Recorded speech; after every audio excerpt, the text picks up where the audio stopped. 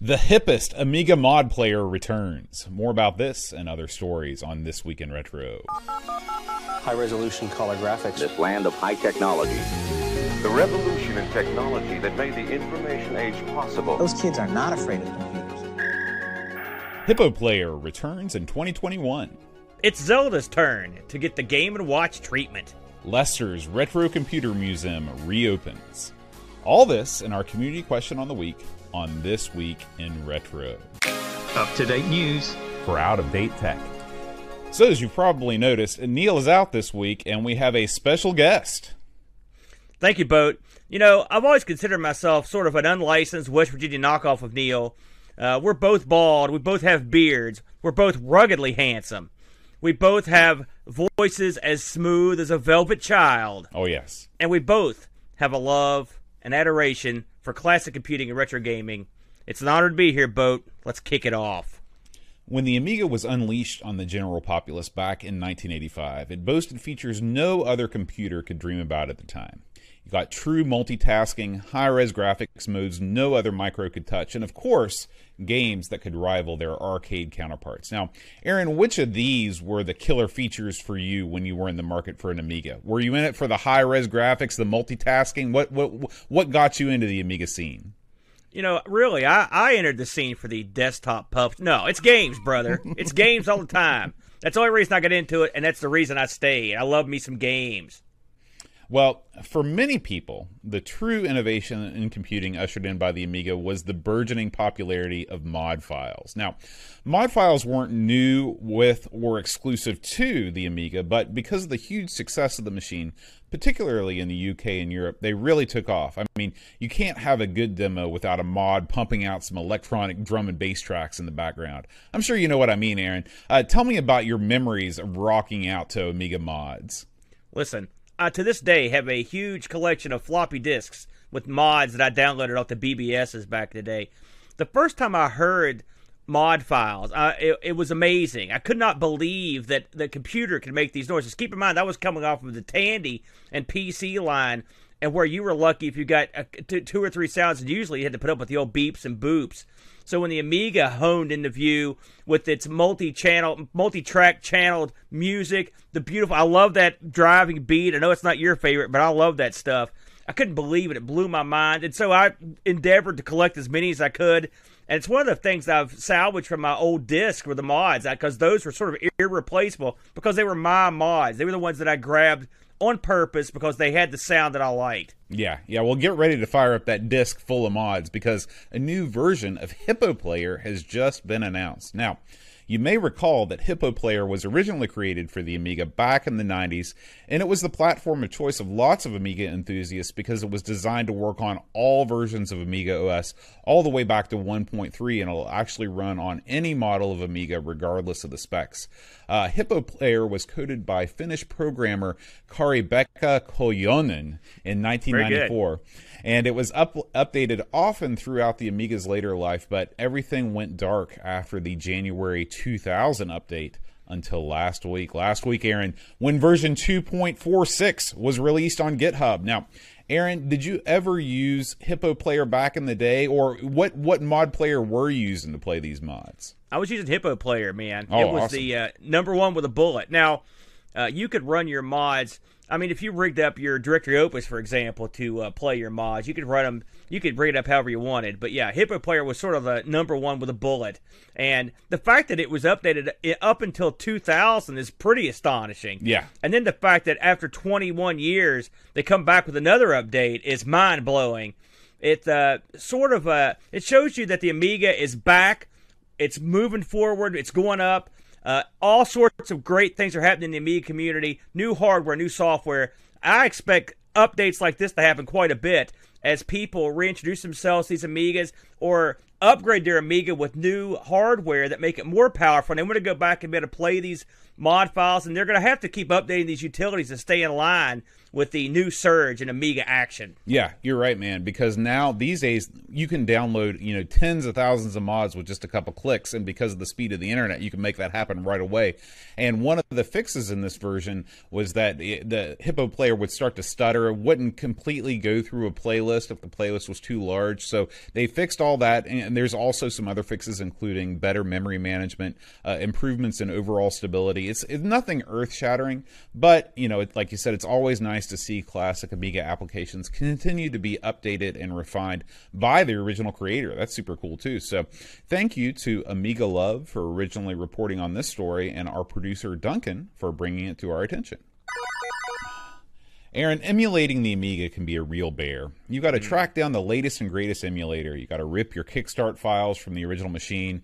Then you've got to traverse the, let's be honest, somewhat sketchy path of wading through the weeds of ROM sites to find all those ADFs you remember playing before all your games were unceremoniously binned when you moved away to uni. Well, dear listener, there is another way. Amiga Forever gives you a one-click Amiga solution that works first time, every time.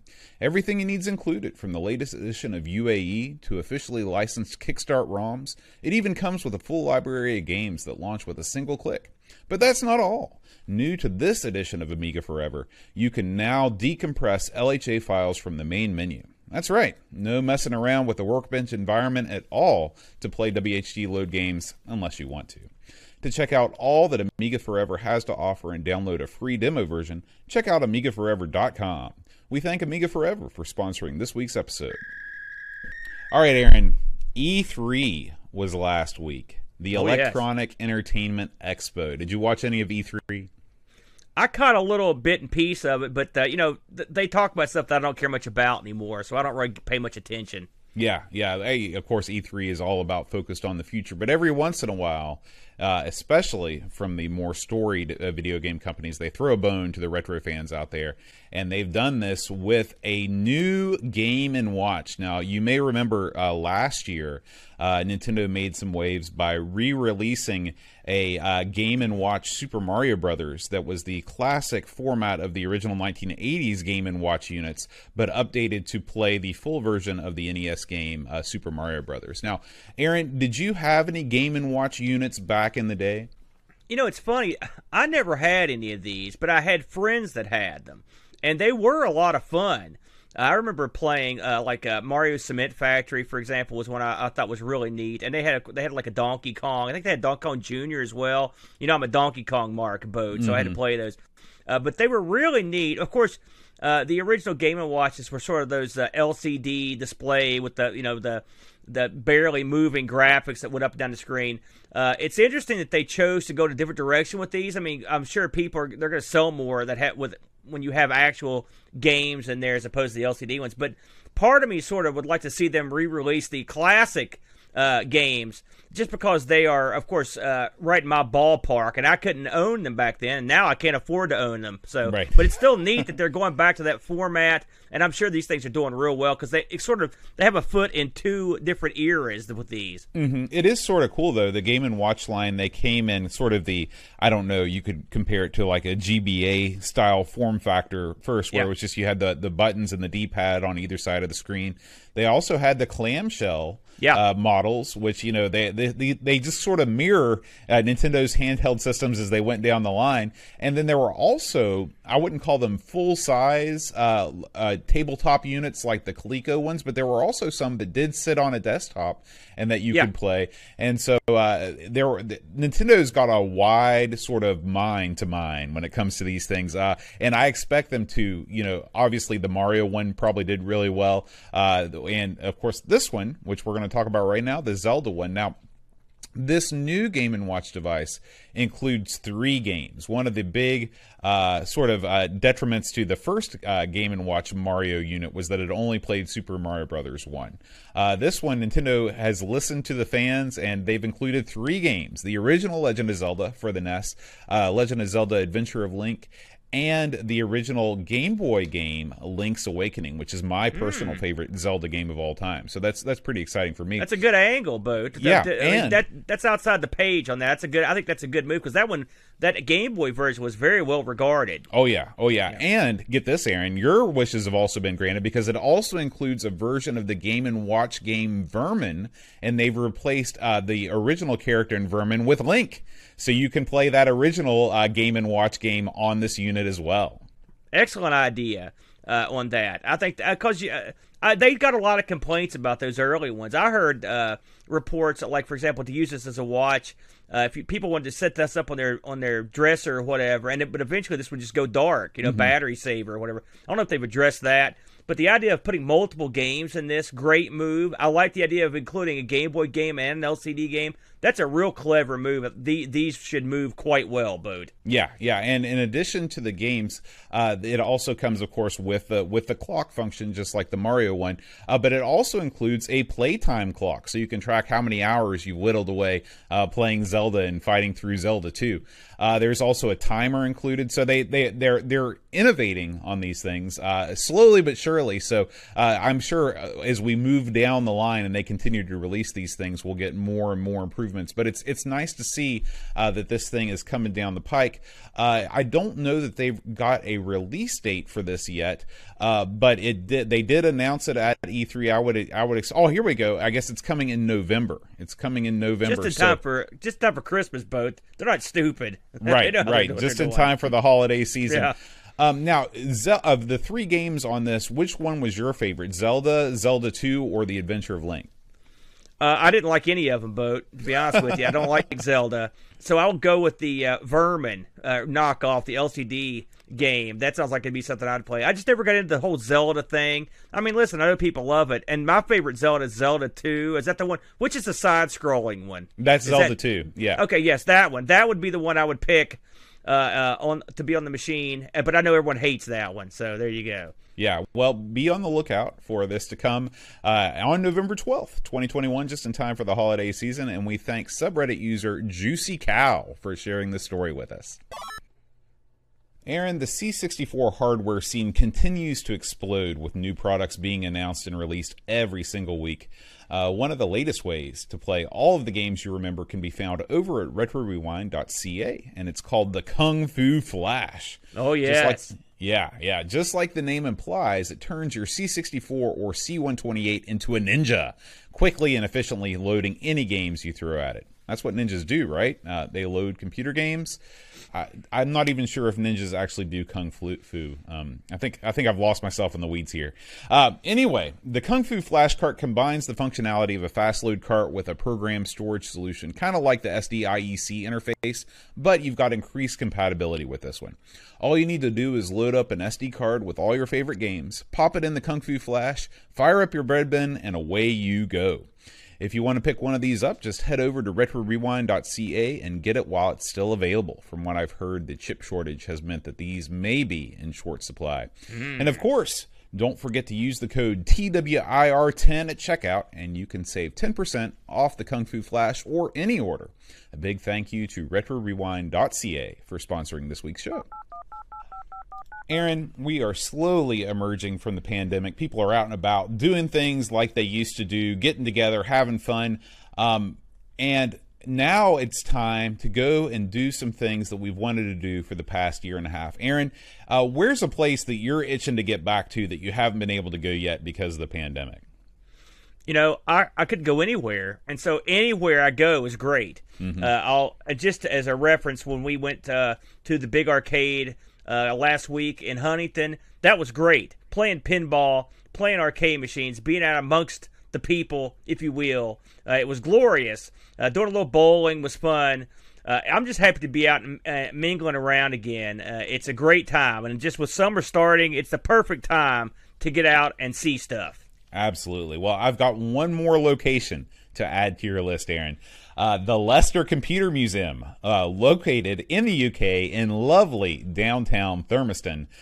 This museum has just reopened after 18 months of being shuttered due to coronavirus restrictions. I've got to say, Aaron, this museum sounds amazing. It's actually been open for a long time. It's been open for 13 years, and it's host to more than 40,000 games, consoles, and micros. Everything from early Pong units up through the Xbox. Now, I've had a gander through the photos from the link in the show notes, and it truly looks like a gamer's paradise. This is one of those museums where everything is hands-on, nothing's behind glass. You can sit down and you can use this stuff. There's rows and rows of old systems hooked up to CRTs that are just waiting for you to sit down and have a go. Now, Aaron, I know that you haven't been over to Leicester, but have you been to any sort of a computer museum at all before?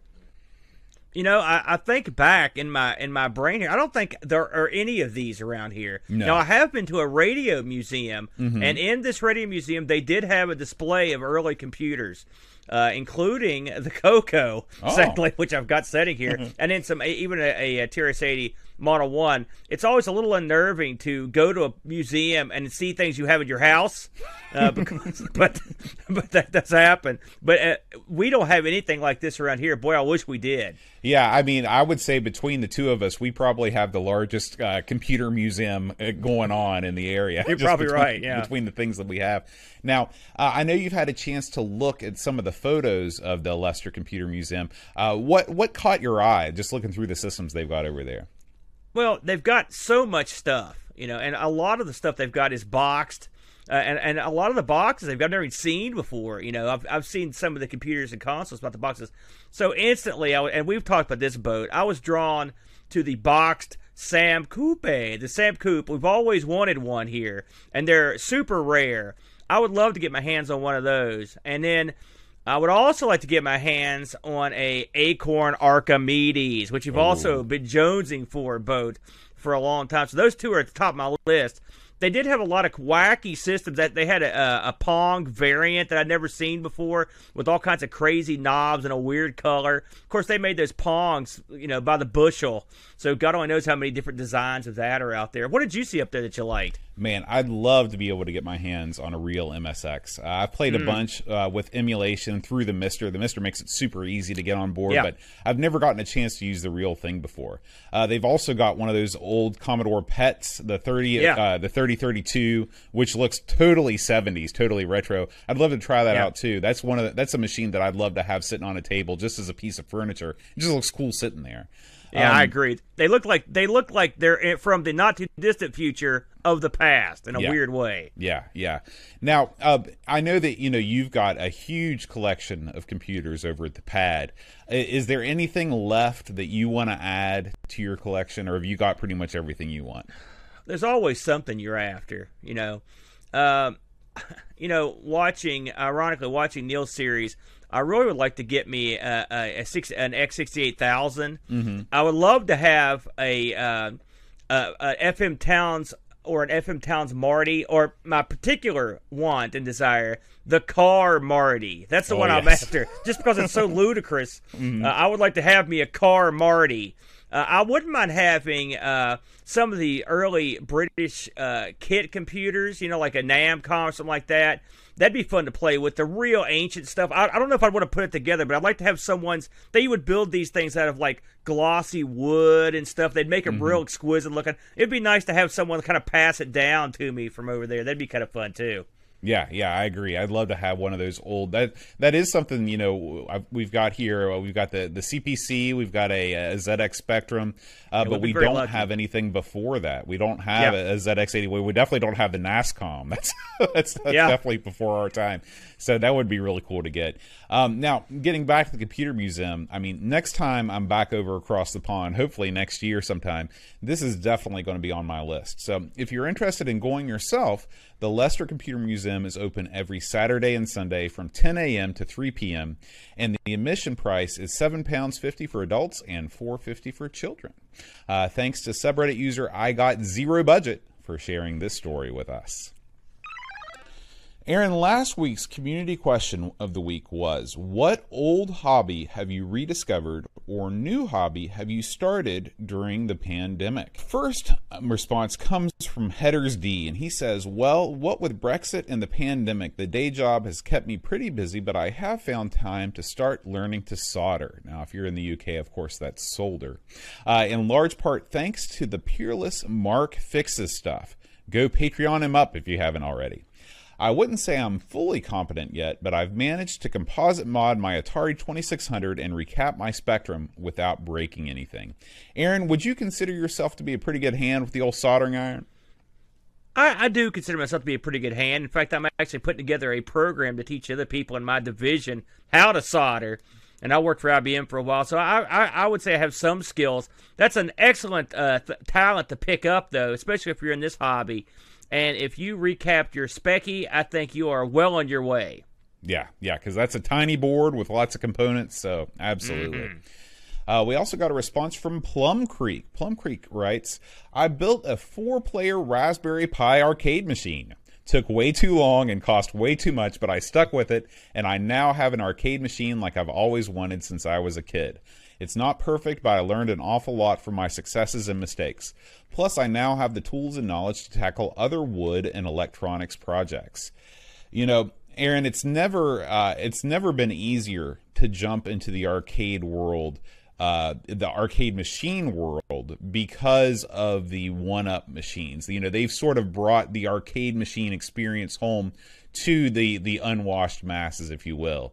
Now, those of us that are unwashed that were into arcade machines before, you know, you could either go to an auction, you could pick one up from, you know, just somebody that was selling one, or you could attempt to build it yourself. Now, Aaron, did you ever think about constructing your own arcade machine from bare wood? I thought about it for about 5 minutes before I realized I didn't have the skills, the time, the money, or the inclination to pull it off. That's why this particular Reddit user that commented, you got to give him credit, because from what it sounds like, he actually built this thing from the ground up out of wood. You know, the electronics part of an arcade machine, it's not that big a deal, I mean, in all honesty. But the woodworking part, that requires skills that few have. And to do a good job, it requires even better skills. You know, I had a buddy that farmed out having a control panel made for one of his arcade machines, and when he got the arcade panel back, they had literally made it out of the side of a log. It still had bark on it. So because you can make stuff out of wood doesn't mean you're good at it. So you have to be both, Boat. Yeah, you're absolutely right. I had trouble making the birdhouse in shop class, so I don't think I'm cut out to make an arcade machine from scratch. And finally, Starcade 2084 writes, not so much rediscovered as eradicated. Eradicated. That's just, I wasn't expecting that word. Dungeons and Dragons. So he says, been playing D&D since 1981, but it's been about a decade since my last dice roll, so I decided it was time to liquidate nearly 40 years of old game stock and clear out the closet. Thankfully, pandemic-bound eBayers were a lot more than willing to assist. Now, Aaron, sitting behind you, right now, there's an entire bookshelf full of role-playing books. And I'll wager to guess that it's definitely been a year or so since we were last role-playing. Is it time, Aaron? Is it time for you to just go through and sell all that stuff, or maybe just bin it in the dumpster? Not just no, but hell no. They'll pry my AD&D DM's got it in my cold dead hand, Boat. You know, I've been, when I heard that story, I thought I was going in a different direction. Me too. Selling all your D&D stuff. No, for the love of God, no. This stuff's gold. It's solid gold. I got stuff back there from Gary Gygax, all the big masters of Dungeons and Dragons. I've been in the game for a long time. I've managed to collect stuff that you can't get anymore. And it's still fun. It holds up. And true role-playing is something that you can't play remotely. You can't simulate it with a video game. I mean, you can come close, but you've got to be at the table. You've got to have Mountain Dew, pizza right beside you, or maybe your favorite whiskey. And you've got to have all your boys and girls right beside you, right in arm's reach. When they screw up, you can smack the back of their head. It's a glorious thing, and I can't wait till we can regather the troops and go at it again, Boat. Yeah, I agree. Now, this week's community question of the week is, what would your dream retro computer museum contain? Please post your responses in the subreddit, and we'll read the top 3 most upvoted responses on the air next week. So now that we've reached the end of the show, I thought we'd take a moment to talk a little bit more about who you are, amigo Aaron. So, Aaron, tell us a little bit about what you do on the internet. Well, Boat, I run a show with a fellow you may have heard of named you, and we are both part of the Amigos Everything Amiga podcast. We've been doing that show for, I think going on, 6 years, Boat? Almost 7 years. We also host a slew of other shows, including a show based on the Atari 8-bit called 1200 XL. We host a show called R Sinclair, where we explore the gaming elements of the Sinclair, a machine which we didn't grow up with, so everything's new and exciting to us because we haven't seen any of it. We also do a show dedicated to the quirky Tandy TRS-80 color computer called The Coco Show, where we go through its back catalog of games. And lastly, myself and my brother, the Brent, host a show called ARG Presents every Sunday morning, where we spin a wheel and randomly pick a topic and pick 2 games to play each week. We never know what we're going to play the next week. It's always a good time. We keep ourselves busy, Boat. Yeah. Well, I thank you so much for stepping in literally at the 11th hour. You literally found out you were doing this about 1 hour before we started recording. So thank you so much for stepping in and filling in for Neil this week. No worries, folks. Neil will be back next week, and the show will resume as normal. But thank you, Aaron, for joining us, and we will see you next time on This Week in Retro.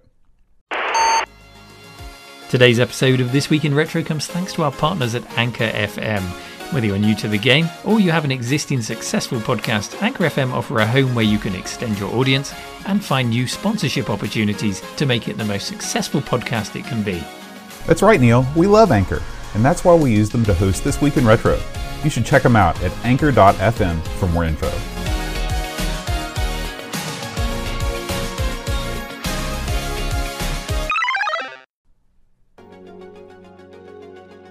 This Week in Retro was presented by Neil from RMC and John Schaller.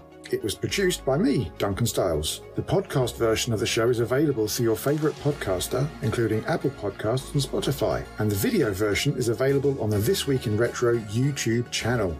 Join our community subreddit at r/thisweekinretro to suggest and vote on stories we cover on the show. If you watch This Week in Retro on YouTube, please give us a like and subscribe to help us reach new viewers. If you'd like to support the show, please check out the links to our Patreon and Ko-fi pages in the show notes or in the YouTube description. Thanks for listening, and we'll see you next week for more up-to-date news for out-of-date tech.